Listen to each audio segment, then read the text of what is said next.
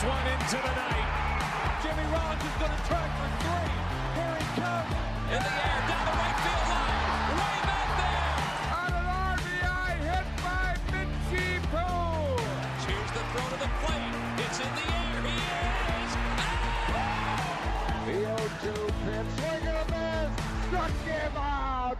What is going on, everyone? Welcome back to the Phillies Nation podcast. I am your host, Ty Daubert, coming at you with our NLCS preview podcast. The Philadelphia Phillies, of course, taking on the San Diego Padres as they play for the National League pennant for the first time for the Phillies since 2010. They lost to the San Francisco Giants then. They haven't won the NL pennant since 2009 when they went to the World Series for back-to-back years in 2008, 2009. So definitely an exciting time for Phillies baseball. As anyone listening knows by now, the team is hot and they're running into a Padres team that just took down the best team in baseball, at least in the regular season, in the Los Angeles Dodgers. A lot of storylines here, some big stars, Bryce Harper versus Manny Machado. Everyone remembers what that was like back in 2018, 2019 when both of those players hit free agency when they were about 25, 26 years old. Some of the only superstars at the time to ever hit free agency at that age. And I think for the Padres and the Phillies, there was some decisions to be made over which players which player out of those two they would be signing. And it's worked out pretty well for both teams. So we're going to get all into it, breaking down by position, giving our predictions. As always, I have my co-host Nathan Ackerman to join me. Nathan, how you doing? Are you ready for National League Championship Series baseball? I am ready for sure. I'm going to be honest. I'm a little tired. It's not 7:30 here, but Ty, I would wake up at 4 a.m. if I had to for one of our playoff preview pods. So not a problem there, and got to give the people what they want. Also, I want to give a shout out to you and the other 4 or 5 folks who told me you're not a loser if you attend a playoff game by yourself, even if you drive 2.5 hours to go to that playoff game. Completely by yourself, because I'm going to game 2 of the NLCS tomorrow, riding solo. I'm very excited for that, and there's a chance I make a last minute plan to go to game 1 also, because Phillies haven't played a playoff game or an NLCS game in 12 years, and I've never seen them in the playoffs, so I got to do what I got to do. So shout out to you, and again, 4 or 5 other folks. Everybody told me it made me a winner and not a loser to go to a game by myself, so I had to take matters into my own hands. Yeah, I don't think there's anything wrong with going to see a game by yourself even if it's just a random regular season game. You just have nothing to do, and a ticket falls into your lap for pretty cheap, or if it's a game you just really want to see and you can't convince anyone to go, people are too busy. If you want to go see it, go see it. I don't think anyone would look at you differently if you do that. Make some friends in the stands, the people around you. Of course, if that part feels less likely, but yeah. Yeah, I guess if you're going on the road, like, that's a little more complicated, but in general, I think you'll still have a good time. I'm so excited. I'm running on adrenaline. All right, let's get into our preview. As we mentioned, you have kind of taken the lead on these so far, that now that we're on our third one. Can you believe it? So no, I honestly can't. So all right, well, I'm gonna throw it to you. Let's get into it. Where do you want to start with our preview? Why don't we didn't do this last time because we kind of thought that the roster would be the same. Then there were some changes, like Dalton Guthrie made the NLDS roster over Nick Maton. It was obviously, we didn't know David Robertson would be hurt, but should we do like a quick roster thing, see if there are any changes from the previous week? I guess the only difference here is that it's a best of 7 now, so maybe they lean more on the pitching side, but they were already going 13 pitchers, and like Kyle Gibson was already on the roster, so I don't know what more you could do from a pitching perspective. It sounds like Robertson is gonna like test out his calf. Was it calf or hamstring? Calf. Calf. And they will know from there if he's ready or not. I was kind of thinking the way that Zalecki framed it was like they're gonna work him out to see if he might be available. It kind of seemed to me if they're that close, like prior to game one, and it's a long, best of seven, they might just put him on the roster if he's somewhat close Yeah. in the off chance that he's back for game five or something. Because I don't Yes. know, 3 games of David Robertson feels like more of a use than a series of Kyle Gibson, especially if I he's well, gonna need to start a game. yeah, I kind of disagree with who it might be. I think it'll be for Nick Nelson, Mm, who replaced him. I think in the 7 game series, Gibson makes a little more sense than he did in the first 2 series when I kind of voiced my displeasure with the decision to go with him. But I think in a 7 game series when um it could go long, I think that if there's a game early on, especially that the Phillies like get down 8 runs like early, like one of the starters gets shelled or something in like the first 2 innings. I think Kyle Gibson's probably the guy that you give him the ball and it's like pitch until you can't anymore. Just finish the game.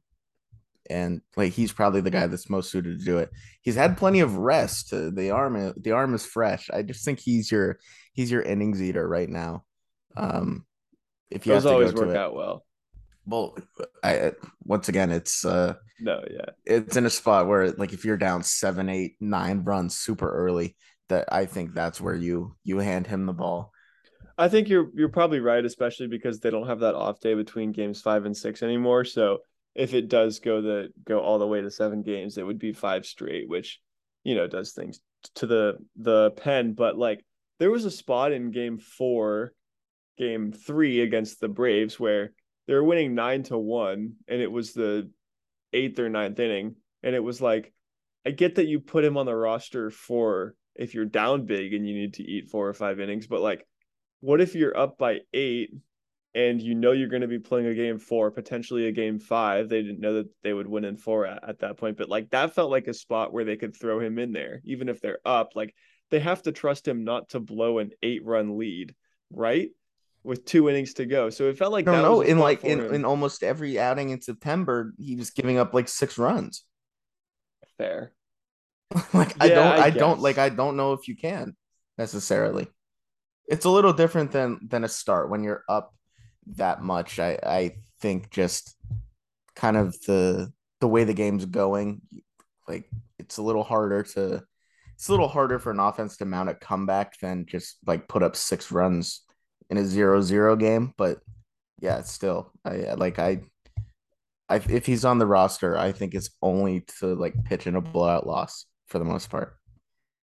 Yeah, I guess you're right. Okay, so the roster will stay pretty much. Do you think it'll be Dalton Guthrie over Nick Maton again, or I think so. I think it'll probably? probably stay the same. But I think Robertson is going to be on the roster. And even like you mentioned, even if he won't go until game 4 or game 5, it makes sense just to have him on. Yeah. So Yep, yeah. for sure. Plot twist: they put Derek Hall back on the roster. And who would they take off? Guthrie? Probably Guthrie, but that wouldn't make they obviously not going to do that. I liked him on the roster against the Braves because Truist Park had a big outfield to roam, and he's a good guy for that spot. And I think Petco Park is like pretty large too. So maybe it's better suited for Dalton Guthrie over Nick Maton again. So I guess that would make sense. But Yeah. yeah, I'm not talking about Hall playing corner outfield, by the Yes. way, just to clarify. Yeah, Okay. I don't know if that would go well in the spacious No, outfield. no. So the roster sounds like we'll probably stay pretty much the same. Should we go to position by position again? Let's do it. Let's do it. All right. Catcher, Aaron's brother versus JT Realmuto. I'm Austin Nola, even of though Austin course. even though Austin Nola seems to like be really clutch in certain times and has been pretty good for the last few years, JT Realmuto I think is the obvious choice here. Yeah, I think that's a big edge for the Phillies too. Will Myers versus Reese Hoskins. I kind of like thought this was closer than it initially seemed, and then I checked Myers' postseason stats, and he was 2 for 23. And I get that Hoskins isn't like much better than that, but he ever since he hit the big homer in Game 3, and he had a big hit in Game 1, also like feels like edge to the Phillies for this one. Yeah, definitely. Second base, Jake Cronenworth versus Gene Segura. Um, Probably Cronenworth by a little bit. What do you think?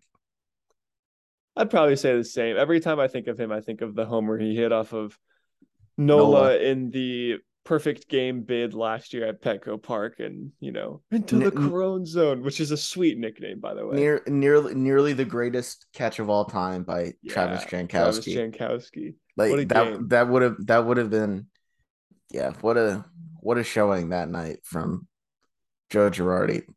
Why did they keep Nola in that long? Anyway, I almost went to that game too, but I decided to go to the next game when like Hoskins went 3 for 5 with 2 bombs, and I think he hit like another extra base hit too. And then they were up like 7-1, and then it was 7-4 with the tying run up, and it was like Fernando Tatis and Hector had to come in, but they closed it out.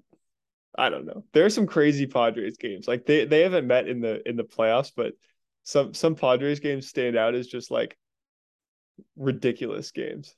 yeah, I think this we can continue on the position breakdown, Yeah. but the series like should be fun. I think Yeah. it'll be a good one. Yeah. All right. All right. Shortstop, Ha-Sung Kim versus Bryson Stott. I think I probably lean Kim. Yeah, this one feels pretty split, but I'm gonna go slight edge Kim here. I don't know. Stott's been swinging the bat pretty well. He had the big hit in Eh, game. he Fair. He had a good he at had bat one in game 4. he Yeah. had yes he had a really big hit. Yeah.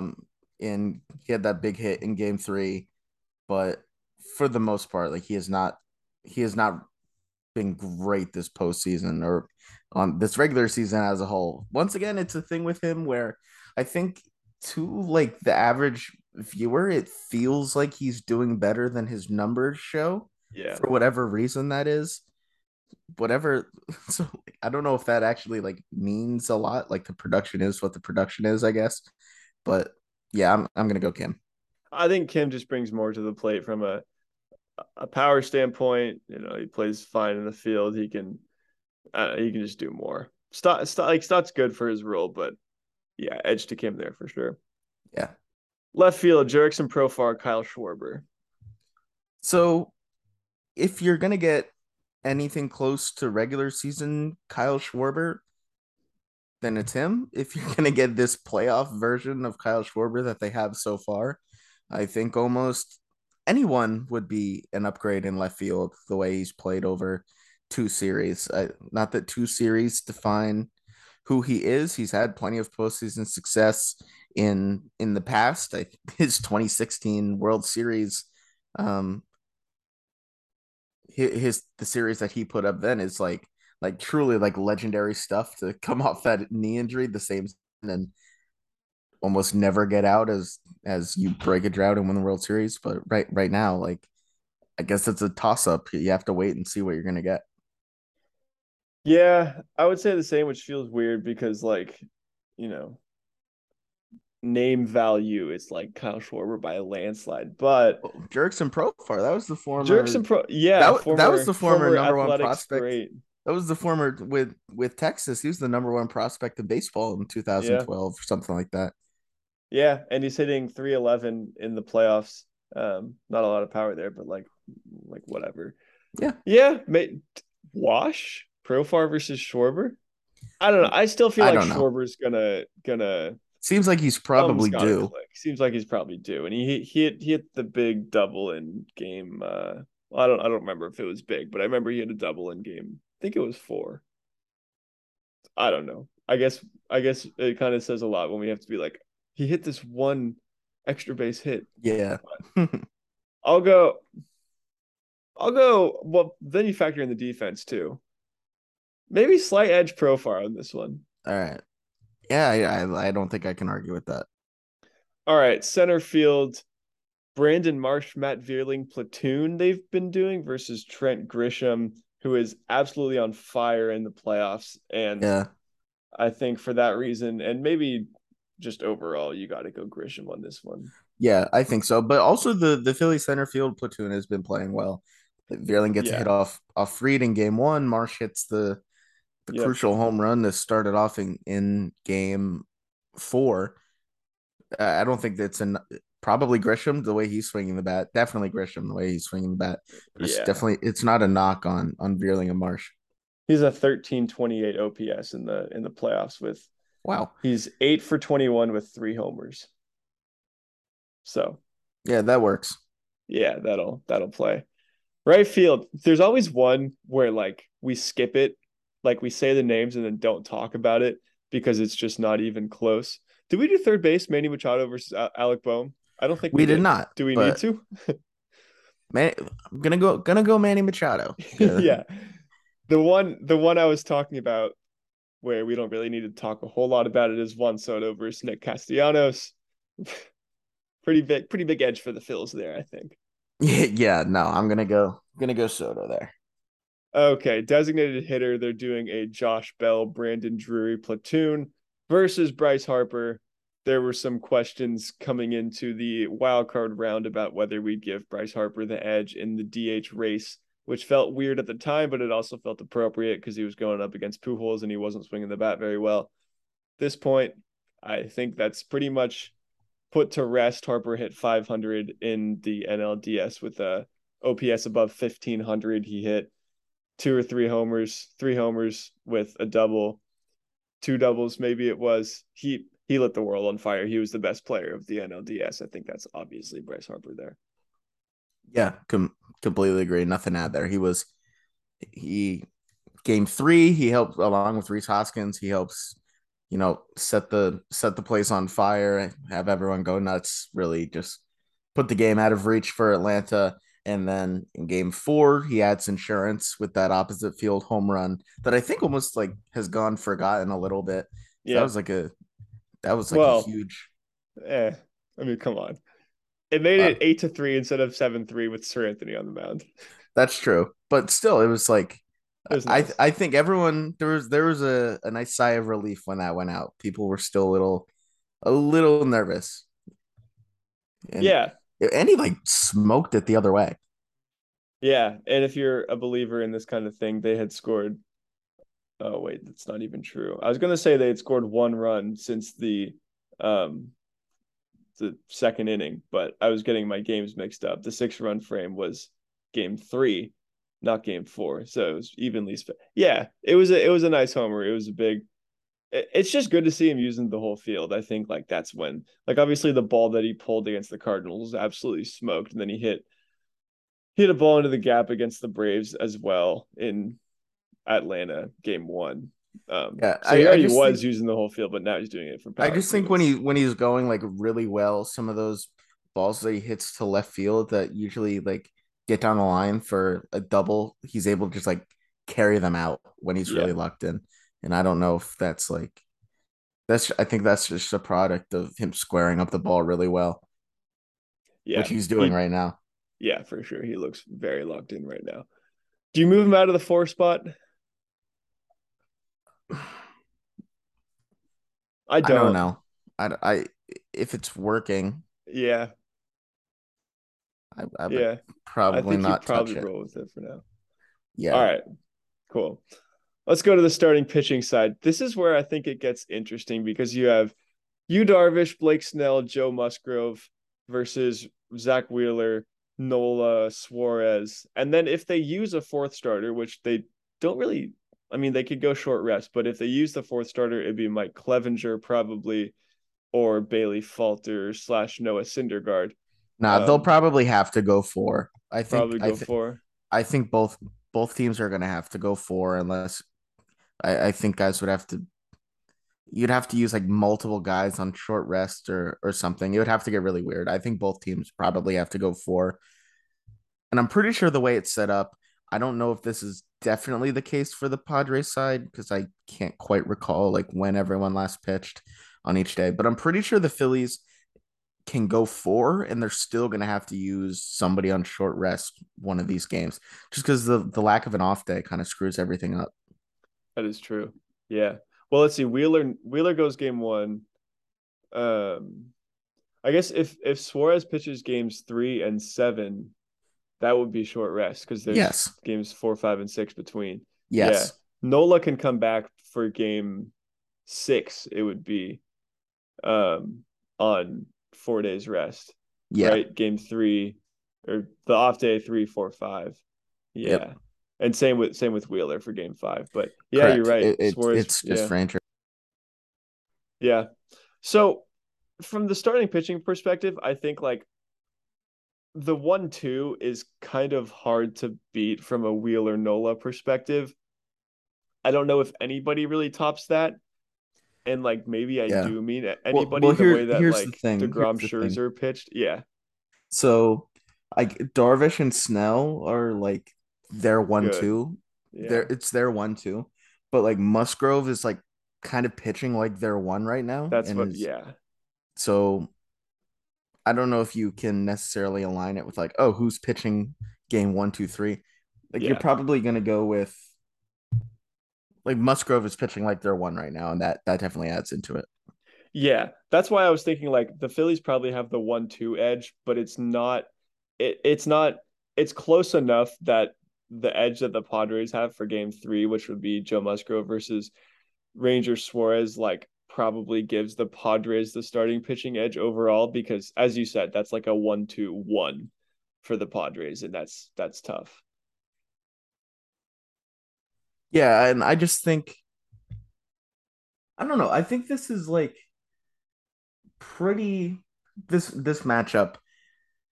I think it's first of all, it's going to be interesting to see like the we didn't really last series in any of these series there weren't like any matchup of aces for the most part, and I think this is pretty close to the first thing that we'll get to see uh, in this Phillies run so far. Like the Cardinals situation was like kind of a mess, even though Yeah. even though Quintana like pitched really well, ended up pitching well, and then Fried it was Fried against Ranger Suarez, and Max Fried didn't even pitch well, and then I guess Wright and Wheeler would be the only one. But it's like going to be two or three or four matchups here where it's like these top guys, and I think I'm with you where like the 1-2 of the Phillies is better, but overall it gets a little closer. And but I don't know, Clevenger has not pitched well. Like No. he is not what he used to be like back in the Cleveland days. I'm kind of struggling to pick somebody here. Are you Yeah. leaning on as a whole? I think if Noah Syndergaard it can give you 3 or 4 innings the way that he looked in on on Saturday, and where he's like getting strikeouts and missing bats and he looks pretty sharp. I don't know. I think it's pretty close. Yeah, I was inclined to say like if 3 innings of 1 run ball, like that's good, but I don't know if it's like dominant enough to swing the advantage back in the Phillies' favor. However, Clevenger, the last game he started was game 1 of the NLDS because they went to 3 against the Mets and he went 2.2 innings and gave up 5 runs, 4 earned, 6 hits. So Yeah. that's not very, very great on his part. So yeah, they probably have the game 4 edge. I just like Ranger Suarez does not look good right now. He didn't pitch well Yeah. against the Braves in game 1, and like I'm still I think it's very good for the Phillies that they wrap that up in 4 because again, if you go back to Atlanta and you have Ranger against a full rest Max Fried, like might be kind of dicey there, and I don't know if and especially when you go back to the Houston start, I know it was like a tune up and everybody was hungover, but he kind of got rocked that game too. So Yeah. I don't know. The game 3 is concerning to me, and I don't know if like Syndergaard's going to give you enough because I also don't think they're going to want to go full bullpen game for that game 4. Like they did that in game 4 against the Braves, but that was because they had an off day just before that, and they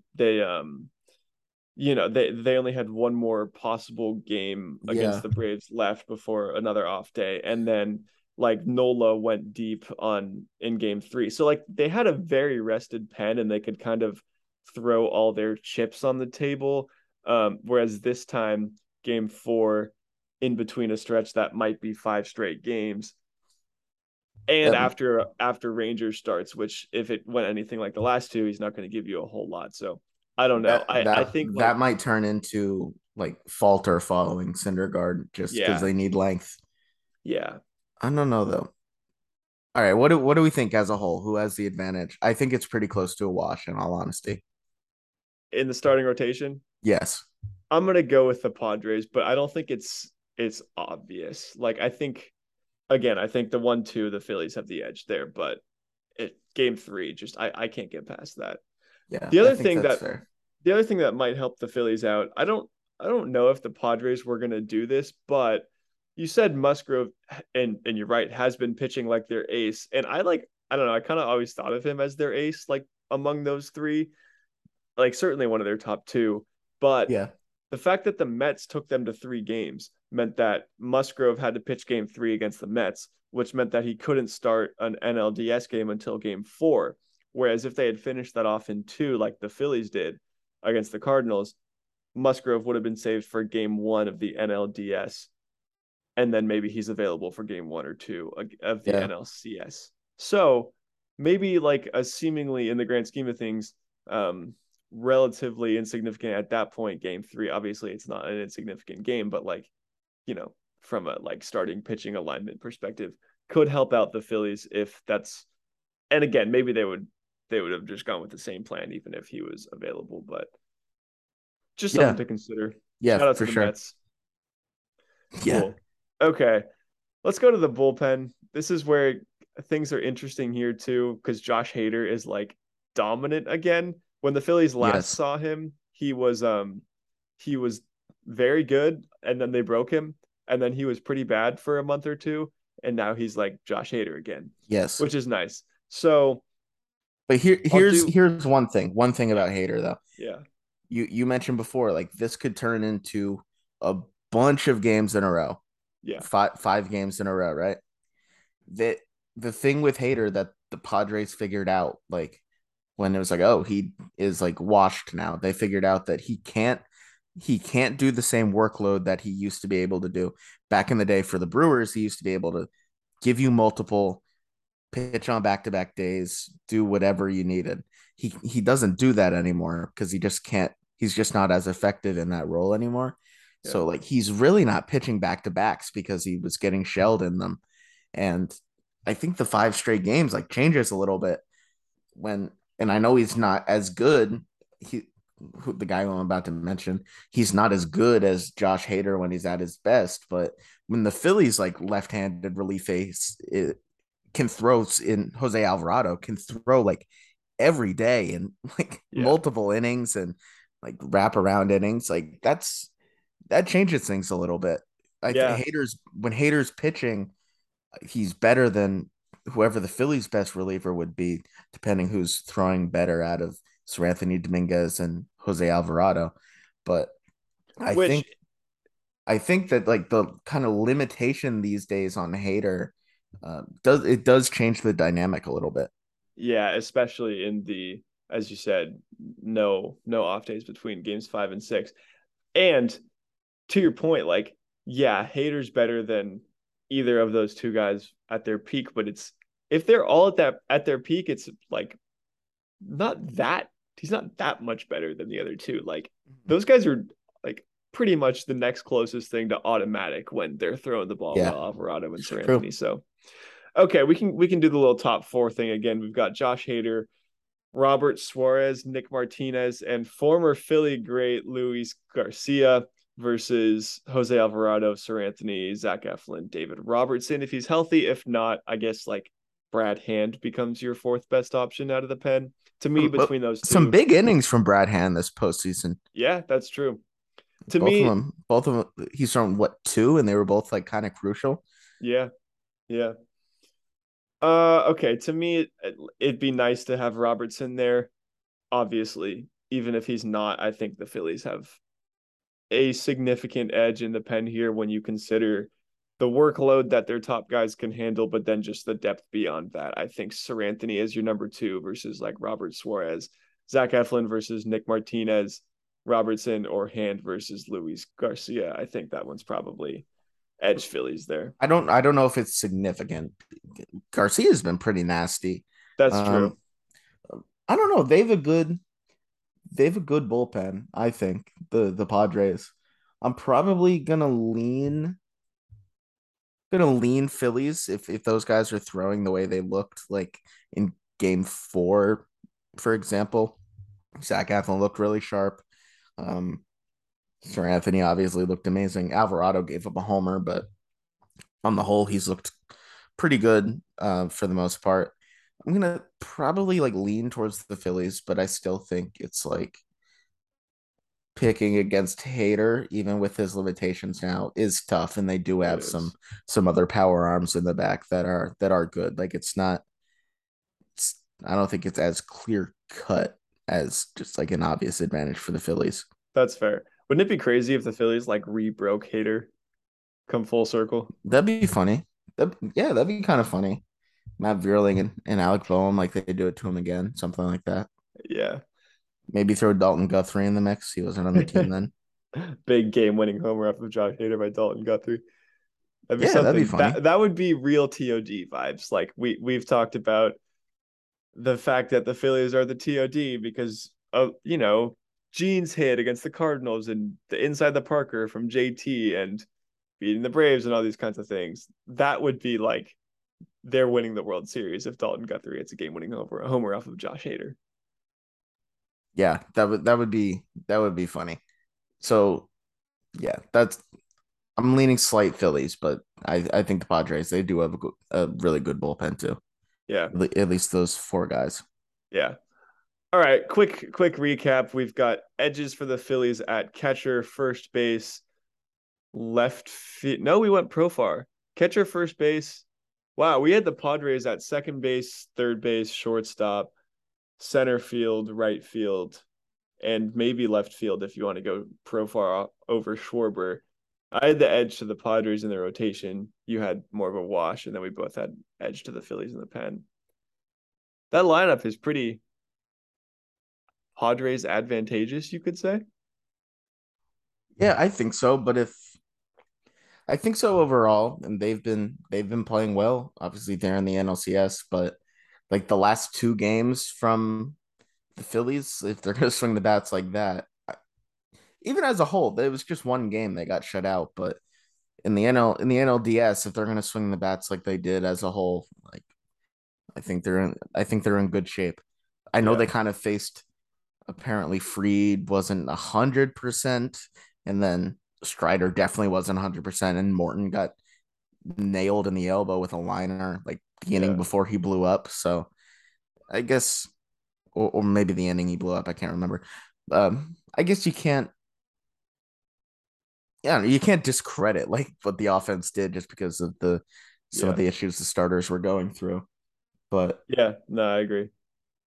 if they swing the bats like that, I think they're in good shape. Yeah. I want to get into some of the individual matchups in this Phillies Padres NLCS because there are some intriguing ones. So we're going to play a little game here. I'm going to ask you to rank these 6 individual matchups we've got here between the Phillies and the Padres because there are some fun storylines. So we've got Harper versus Machado, Juan Soto versus Harper, Vierling versus Hader and Bohm, the Nola brothers, JT versus Alfaro, if you want to go back to the JT trade. Also, Sixto Sanchez thrown in there too, of course. And then Blake Snell versus Bryce Harper. Obviously, the hit by pitch back in June. We know what that did to Harper's season.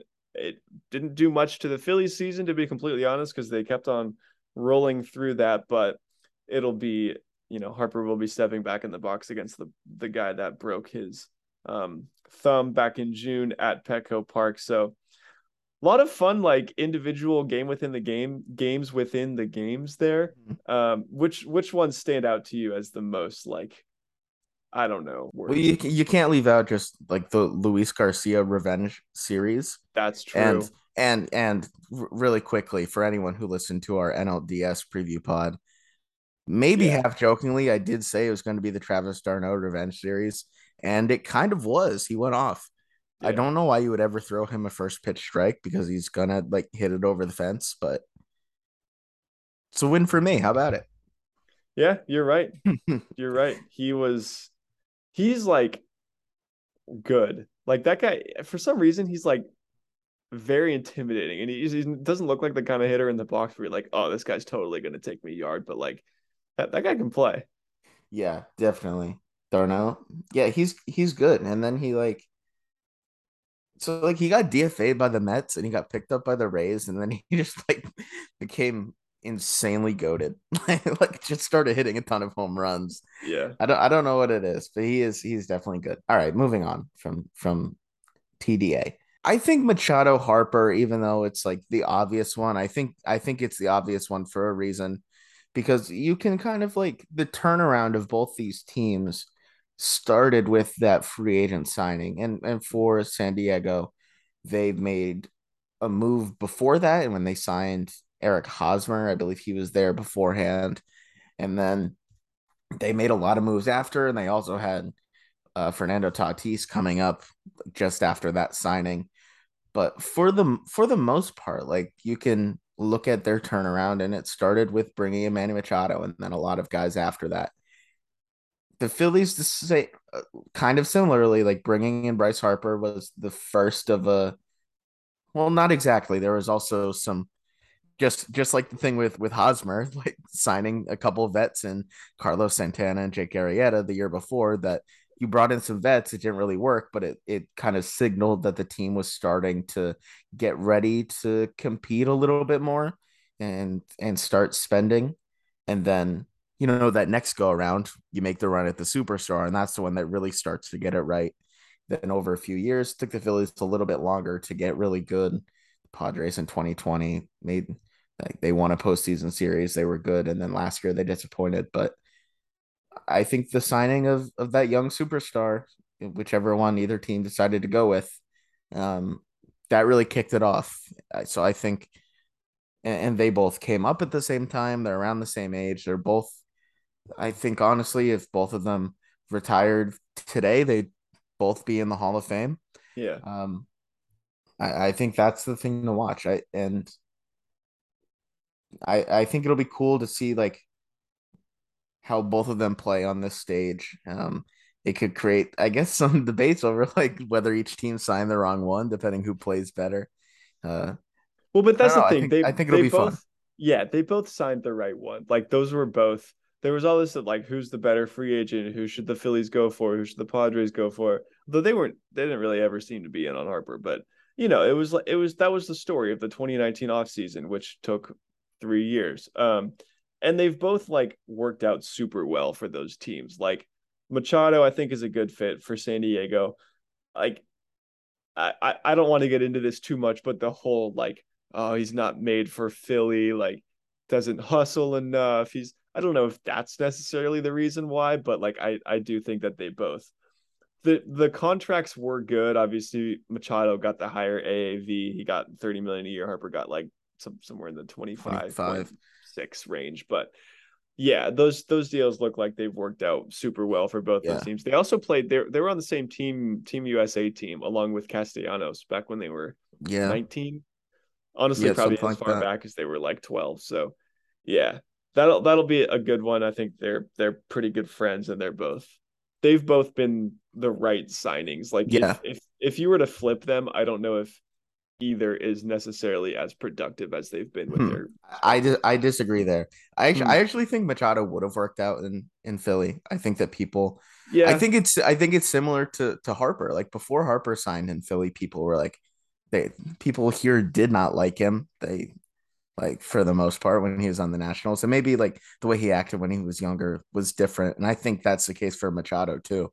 Um I think like either one of their styles would have worked um, for the Phillies that people would have bought in. I think the most important thing is just like being good, but both of them like it's a little. Both of them have like a certain flair to their game, and they have fun. I think either one would have worked out, but they ended up yeah. getting each team got the guys they did, and they're meeting here, which is cool. Yeah, I think it might have been harder for Machado to handle the 2019 through 2021 seasons because like he was with Baltimore when they were decent for some of those years Yeah, when he no, was they were there. good. And then he got traded to the Dodgers and like they went to the World Series and obviously he didn't play well in the playoffs there and now that entire fan base hates him. But like I, he was going from fairly winning teams and then he would have gone to the Phillies who didn't make the playoffs for the next 3 years and it was kind of like 2019 they were supposed to end the drought but it didn't happen until 2022 and I don't I know. The just think it would have. Padres were the same thing. They didn't do anything in 2019 or Yeah, that is 2021. true. That's fair. That's fair. Sure. Yeah, okay. Yeah, I don't know. I think it would have worked. I don't think you can go wrong when you're trying to sign one of those two guys. That's true. At least they made the playoffs in 2020. The And 18 that playoff team was good. That team series was of the good. Dodgers was all time. Yeah. All right. Any other ones you're looking forward to? Nolan Nola is The obvious. Nola Nola, I was gonna say that's gonna be so awesome. I can't imagine being their parents. Like Alex Coffey wrote a great story for the Philadelphia Inquirer about how their parents are handling this. And they were just like, you know what? Someone's gonna lose and the other one's gonna be in the World Series, which is pretty cool. So yeah, that one will be exciting. I just remember the game when they first played each other. It was like I want to say it was last year, and Aaron like just reached back for 96 and it was like the hardest he had thrown all year, like his three hardest fastballs of the year up to that point and maybe in the season as a whole were against Austin, which was kind of cool because didn't he strike him out on three pitches and then Austin got a hit off him like the next time they played. I think so. Well, the last time we saw a Phillies brother matchup, it ended up with Phil Maton like punching a wall and breaking his hand. Yeah. So for the sake of a good series, hopefully neither Austin or Aaron Nola decides to like flip out and injure themselves for the rest of the playoffs. That would not be good for anyone. Yeah. Except I guess the team they're facing because they're both pretty good. Yeah. The Mathon Yeah. thing is so funny. I'm It's sorry. hilarious. I don't mean to laugh at No, someone's it injury, sucks. but just the thought of him just being like so mad that he gave up a hit to his brother. Like it's something you would do when you're like 12 years old. Yeah. Well, the fact that game, like, he wouldn't have done it if it wasn't against his brother. Like, he didn't pitch well against anybody that day, but like, that was the second to last game of the season, and the Astros had already won 100 games. It didn't matter. Yeah. I don't think he really cared other than giving up a hit to Nick. Yeah.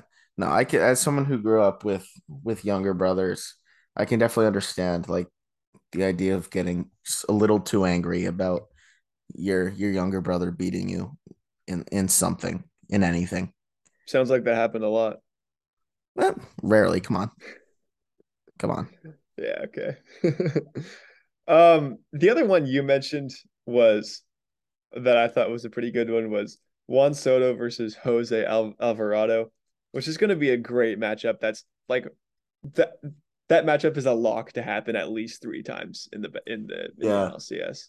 No, it's gonna be good just because like both of them are kind of willing to like talk crap, like even like on the field. Alvarado, like this series, he had that quote like strike one, strike two, what was it? Best of luck, something like that. Strike one, strike two, good luck. Yes. And Soto, of course, it's well documented that he is willing to do the shuffle and try to get in pitchers' heads. Like that's gonna be like in a late game situation, tie game or one run game, like that's gonna be the highest level of baseball. So this kind of Yeah. like newfound elite reliever against this young superstar who at like 20 years old was putting it into the seats against Justin Verlander and mocking Alex Bregman with his bat drop. It's gonna be cool. Soto is like I know he hasn't been as good this year, and he's like it's He's just still kind of Juan been a Soto. it's kind of been a strange year.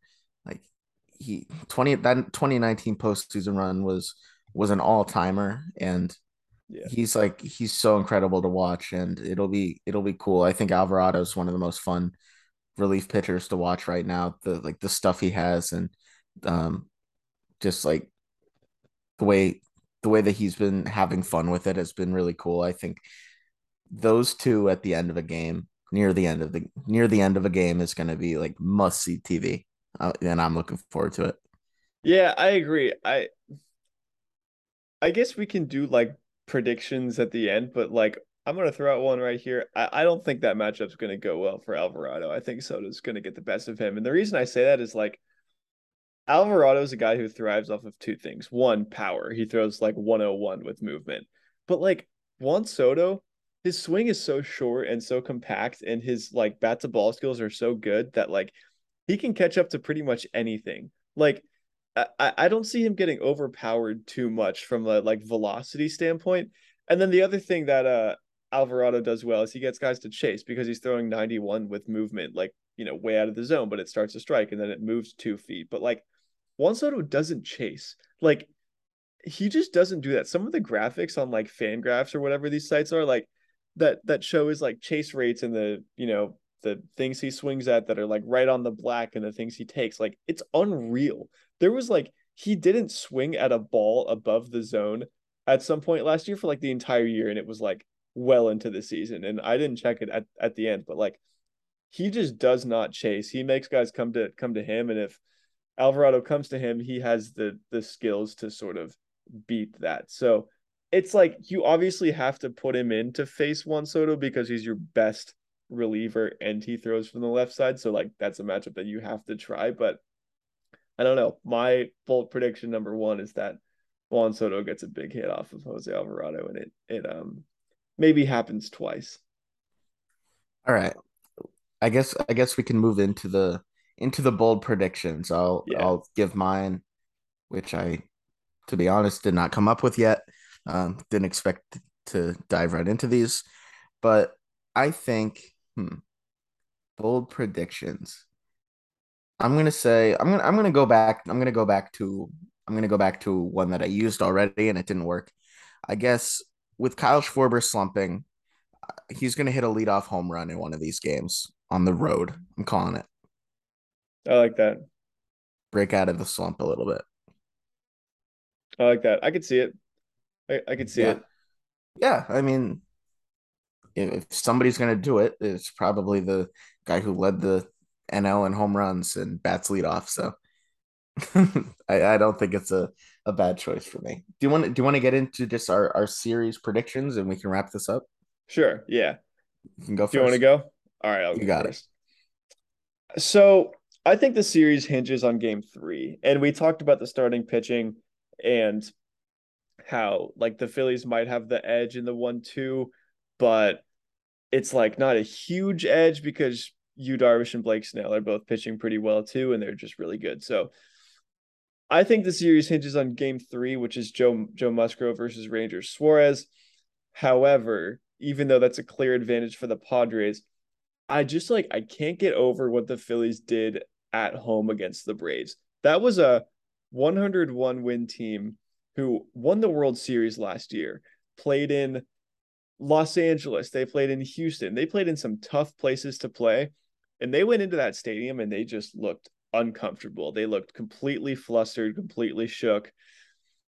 And Joe Musgrove is, and I guess like the Padres as a whole are the kind of team that like looks super confident right now. Nothing can really phase them. They just beat the Mets in what was, I guess, for the first two games, a hostile New York crowd, and then game three didn't sell out. So that was interesting. But then they went into they played the Dodgers. They won one of two on the road, and then ended up winning three straight against them in like what was probably Dodger Stadium South because they tend to do that at Petco Park. So it wasn't like they were playing the easiest environments either.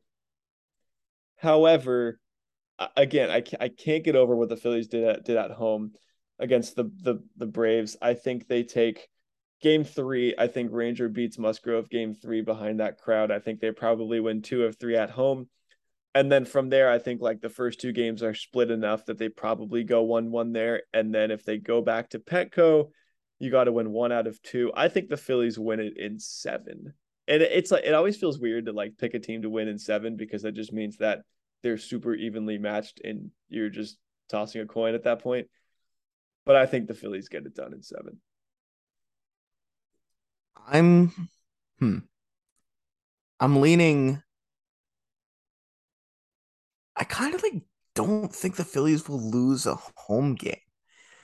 Like I just don't think they're going to. I honestly think you're right. You could be right. That's because you're gonna get. I mean, you're gonna get Ranger Musgrove in Game 3, which is, you know, like straight by the numbers, by the quality of pitcher edge Padres there. But the first NLCS game in 12 years talked about what they did against the Braves.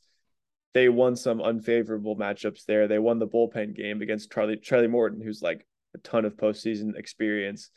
Game 4, you have like Syndergaard, Falter, and or Falter versus Clevenger, and then you got Wheeler Game 5. So Yeah. I don't know. I'm kind of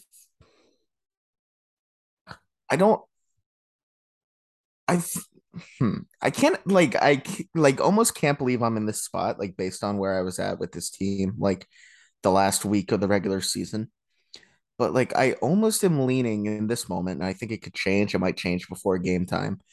I think I'm leaning towards Phillies in like 5 games, which yeah, feel like I feel almost like I'm losing my mind saying it. But I think the way they're playing, I it's just where I'm leaning right now. And the Padres are really good, so maybe I'm wrong here. I would not be shocked if I'm wrong. And but if the Phillies go back home on Friday and this series is at 1-1, I don't think they're gonna lose at home. I really don't. I think so that's my prediction. Maybe it's wrong. People can get on me if they disagree, which is fine. Um, before we wrap up, last thing here. If the Phillies go back, they can't if they go back home 0-2, it'll still be cool, but it'll like feel a little different. But if they go up 2-0 somehow, or they go back with a split, I think Friday, Saturday, especially in these night games, is going to be like yeah, it's going to be absolutely incredible. Because that's the one thing that in the NLDS that they didn't get at Citizens Bank Park. These games were during the day. I guess on last Friday, it got to the sun was down by the end of the game, but I think the night game feel on Friday and Saturday is going to be a lot of fun. It's gonna be really cool. yeah. They're going to be tough to beat at home, even 1 out of 3. I agree. I'm willing to give the Padres one game there, and then when it goes back to Petco, if you get to a Game 7, it'll be Suarez versus Musgrove again, probably. I again, I think edge Padres there. However, I think when you get to that point, the Padres bullpen is probably more taxed than the Phillies is, just because I think the Phillies runs a little deeper, and especially if you get Hader pitching in like his third straight game, I don't know if that's lockdown. So I don't know. The Padres, like, I don't think people should take them lightly, and I'm not saying that you are, but like as much as the Phillies feel like the TOD, the Padres have been getting a similar vibe, maybe not as much, but like they're playing really good baseball. They just knocked off the Dodgers. They're super confident right now. If Petco Park ticket prices are any indication, that stadium should be rocking too. So Definitely. I'll give them a split going back to Philly. Phillies take 2 out of 3 there, and then they find a way to get it done in Game 7. But I could also see it like as you same as you. I could see it happening in 5. Yeah. All right. I think that'll do it for this episode. Going to be a fun just over a week. Going to be interesting. Phillies playing for the NL pennant for the first time in a long time. Everyone take it in and enjoy it. This does definitely, as everyone knows by now, this does not happen every day. First time since 2010, first time since 2009. If they pulled off, they'd be going to the World Series. So gonna be cool to watch. Thank you everyone for listening. We'll have more for you coming up, and we'll talk to you next time.